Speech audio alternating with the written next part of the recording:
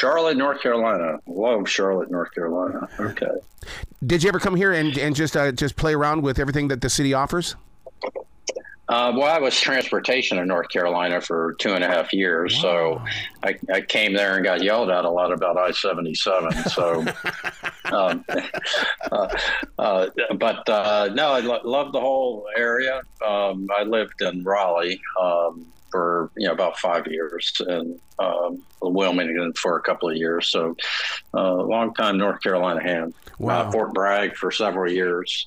So I've lived in North Carolina more of my adult life than anywhere else.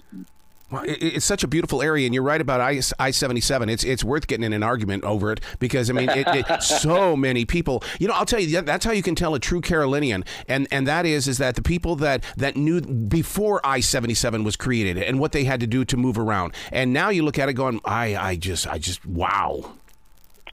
Yeah, a lot of cars moving back and forth. And I was, when Pat McCrory was the governor, I was his Secretary of Transportation for 2.5 years. And, had meetings with all the mayors up and down that corridor. And they said, please give us the managed lane. And then, there was, people who thought that, there should be a different way. There was really no other way. And, that had been a project in works for many, many years. Yeah. But, now I was down there, I'm on the board of a company in Huntersville, and, I'm down there quite a bit now, and certainly seems to be working to some degree anyway. Wow. You bring up the governor. I was his DJ every time he ran for mayor. And so we would always have our parties together. And to this day, Pat and I see each other. And he's just a guy. He's just a regular guy who likes just being a part of making decisions. Was it easy to work with him? Yeah, no, I loved it. He asked me to bring, I played baseball in college, and he asked me to bring in a couple of gloves and a couple of balls. And we'd, instead of having meetings in the office, we'd toss the baseball and work through different problem sets. Great guy. You love working with him. Yeah. When did you discover that you were the author? Anybody can sit down and tell a story or even write out a story, but you are an author. You are a wordsmith.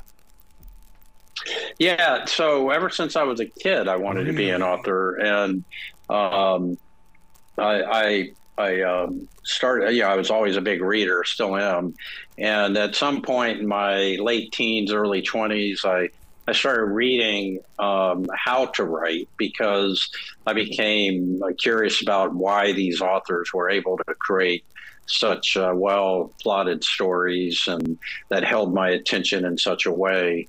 And so I began reading how to write a mystery, how to write a thriller, how to write in general.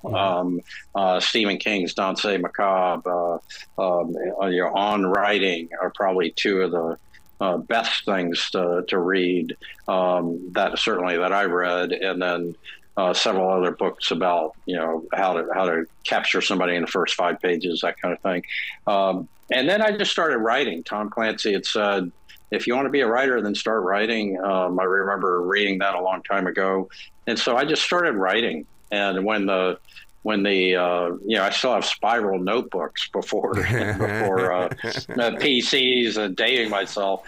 My days at West Point, I'd sit in my bed at night and I would, write these stories in freehand. And then I have all those spiral notebooks, and then they became sort of the foundation for the first series of books. Once the PC or the Mac was invented, I got the basic software, word processing, and just began writing, and certainly made it easier to write and store and update. And, my first 4 books, essentially, I wrote in the evenings when I was active duty, and just stored them away. And then I met Brad Thor, a big author in the thriller genre, and he introduced me to a publisher who liked the books, like that I had 3 or 4 completed, signed me to a deal, and off we went. And when the 3rd book in that series, Hidden Threat, was in Barnes & Noble on the new releases, Scott Miller from Trident Media Agency was, I guess, nosing around there, and he called me up and said, "Hey, do you have an agent?" I said, "No, I don't actually." And he said, "Let's do it." And Scott's been a great agent. He got me, I've done 16 books. It looks like I'll do another 2. And that's, all Scott's work, negotiating these deals for me. What listeners don't understand about being an author and writing books is the amazing amount of time it takes to put a story together. Because, my last book took me 2.5 years. That's time I'm not going to get back. How do you feel about that experience when you with 16 books? That's all time. Were you journaling? Were you doing things just to make sure that you didn't lose what was going on around you? No, I think, I use a Mac, and so in that little yellow notes function, if I have a good idea, if I see something in a newspaper, I take a picture of it, and then I stuck it up through my iPhone into that. And I'm a free writer. I write I just start. I have an idea, and then as the plot gels and the characters are kind of telling me what they want to do. That's so true. I then frame out a little bit of an outline. This next book I'm working on, I've done a more significant outline, but just because I felt like, given the plot and the editor asking me to do something a little different, I needed to be a little bit more diligent in outlining. So I have, and I've got a pretty good outline per chapter for about 40 chapters for this next book. But Phalanx Code, I've been writing every book a year for the last 15 years, and so 6-7 months to create the first draft. At West Point, we used to have the saying that rough draft equals final copy. That's certainly not the case, and the author business. And so I sent Phalanx Code to my editor, Mark Resnick at Sam Martin's, and he said, "Love it. Make these following changes, and let's see what it looks like." And then certainly I did, and he said, "Okay, awesome, great book." And he sends it to the editors, and then we get into the editorial process.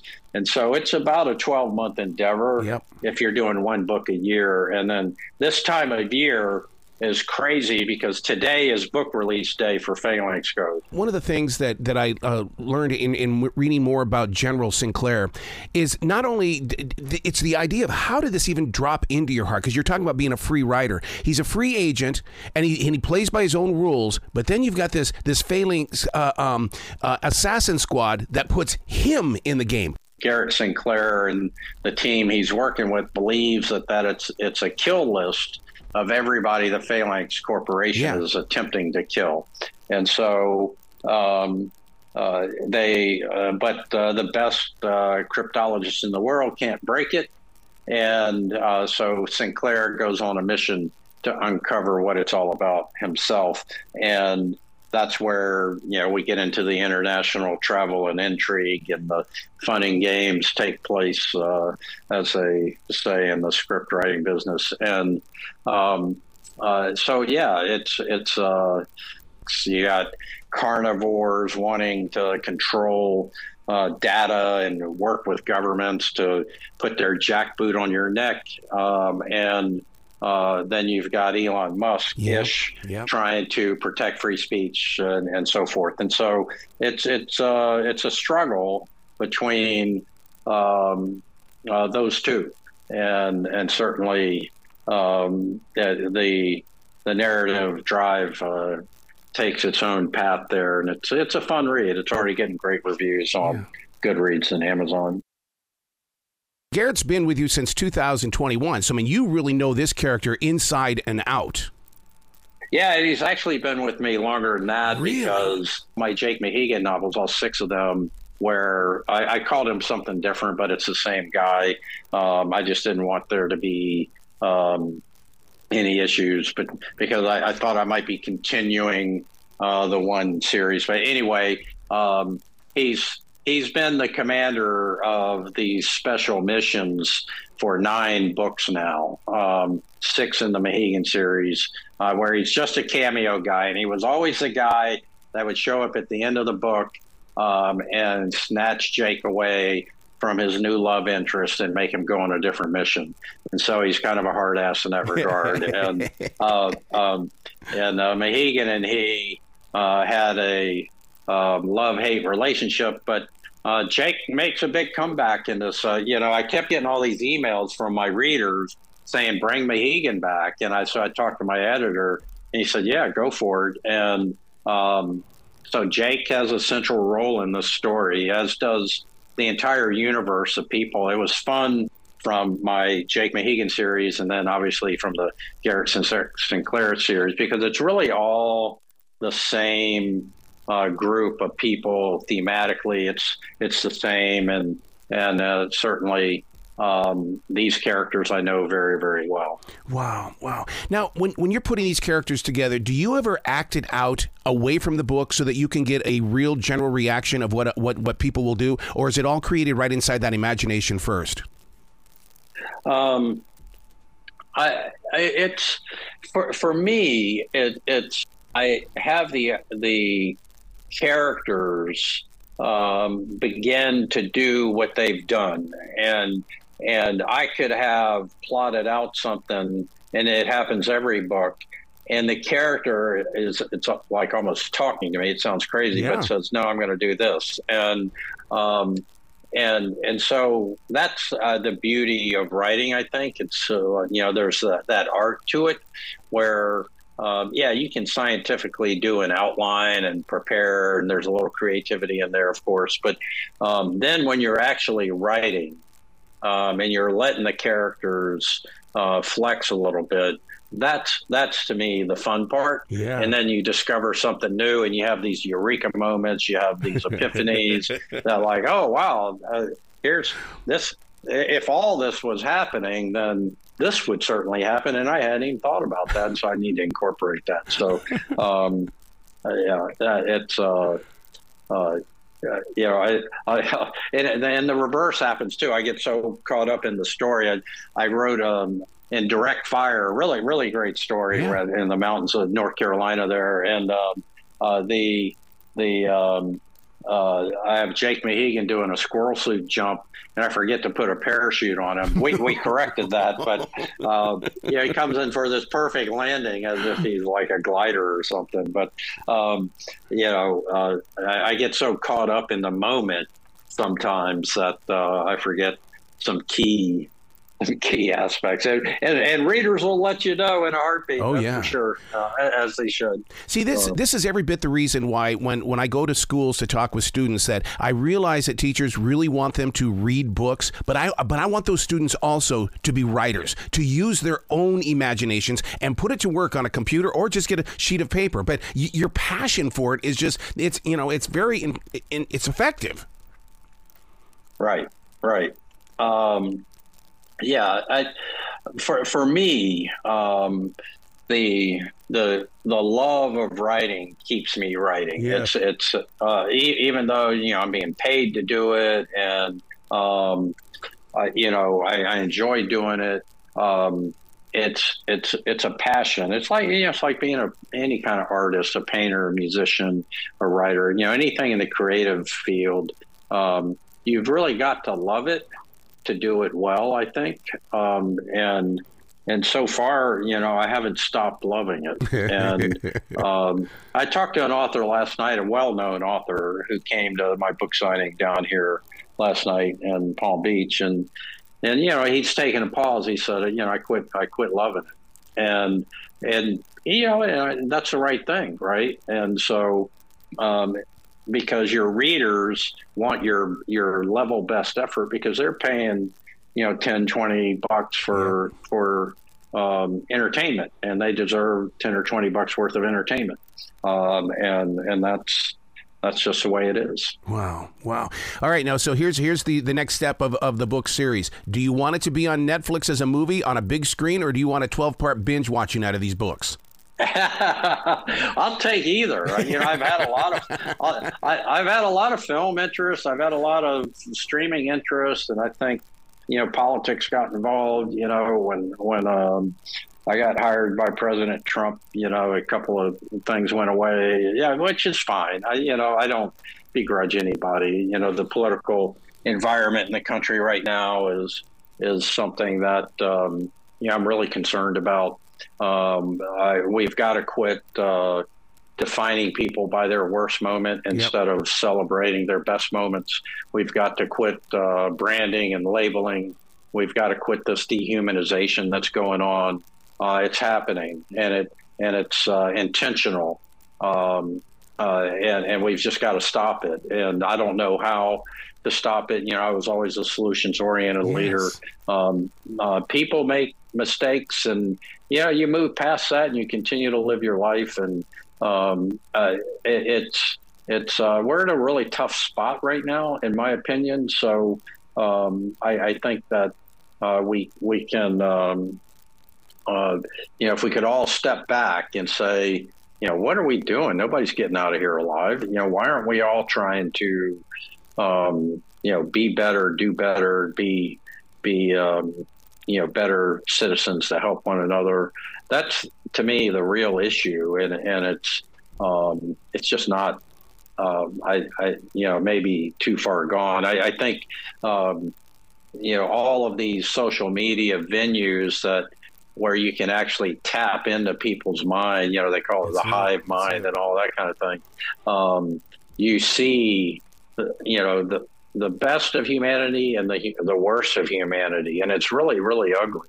All right, and where people can opine and do opine about things, and you say, how could someone be so fresh, celebrating somebody's death just because they were on the other side of the political aisle? I mean, there's families, there's children, there's parents, whatever involved here, and the finality of all of that. But people do, and then that makes you question humanity alone, and that's part of Phalanx code. That's Garrett Sinclair's struggle is this political division in the Phalanx code that he sees in the country. Is it worth it to go put his men, his family at risk? Should he help this Project Optimus to protect, supposedly protect individual information? What does Phalanx Corporation mean to him? And certainly there's a family secret in there with his grandfather that's involved. And so how does he reconcile that? Should he sacrifice more for an ungrateful nation, what he perceives to be an ungrateful nation? And certainly one could draw the conclusion that given, the political climate today, there's not a lot of gratitude for those young men and women that are out there serving. There's not a lot of gratitude for the law enforcement officers that are, quote unquote, being defunded. There's not a lot of gratitude for the Border Patrol officers that are being overwhelmed, on the southern border. So you could, so I tap into this culture, the pop culture, if you call it, kind of where we are today, and try to pull that in an apolitical way.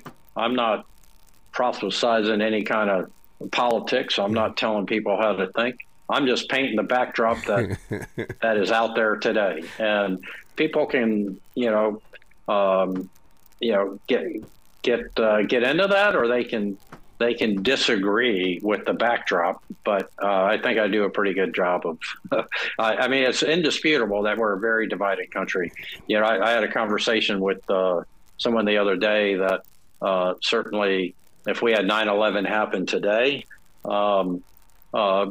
I don't know that there would be the unanimity that we had back in 2001. Right. I think that you would have a large portion of the country celebrating an attack like that on Wall Street, on the defense establishment, on our capital, and on our government.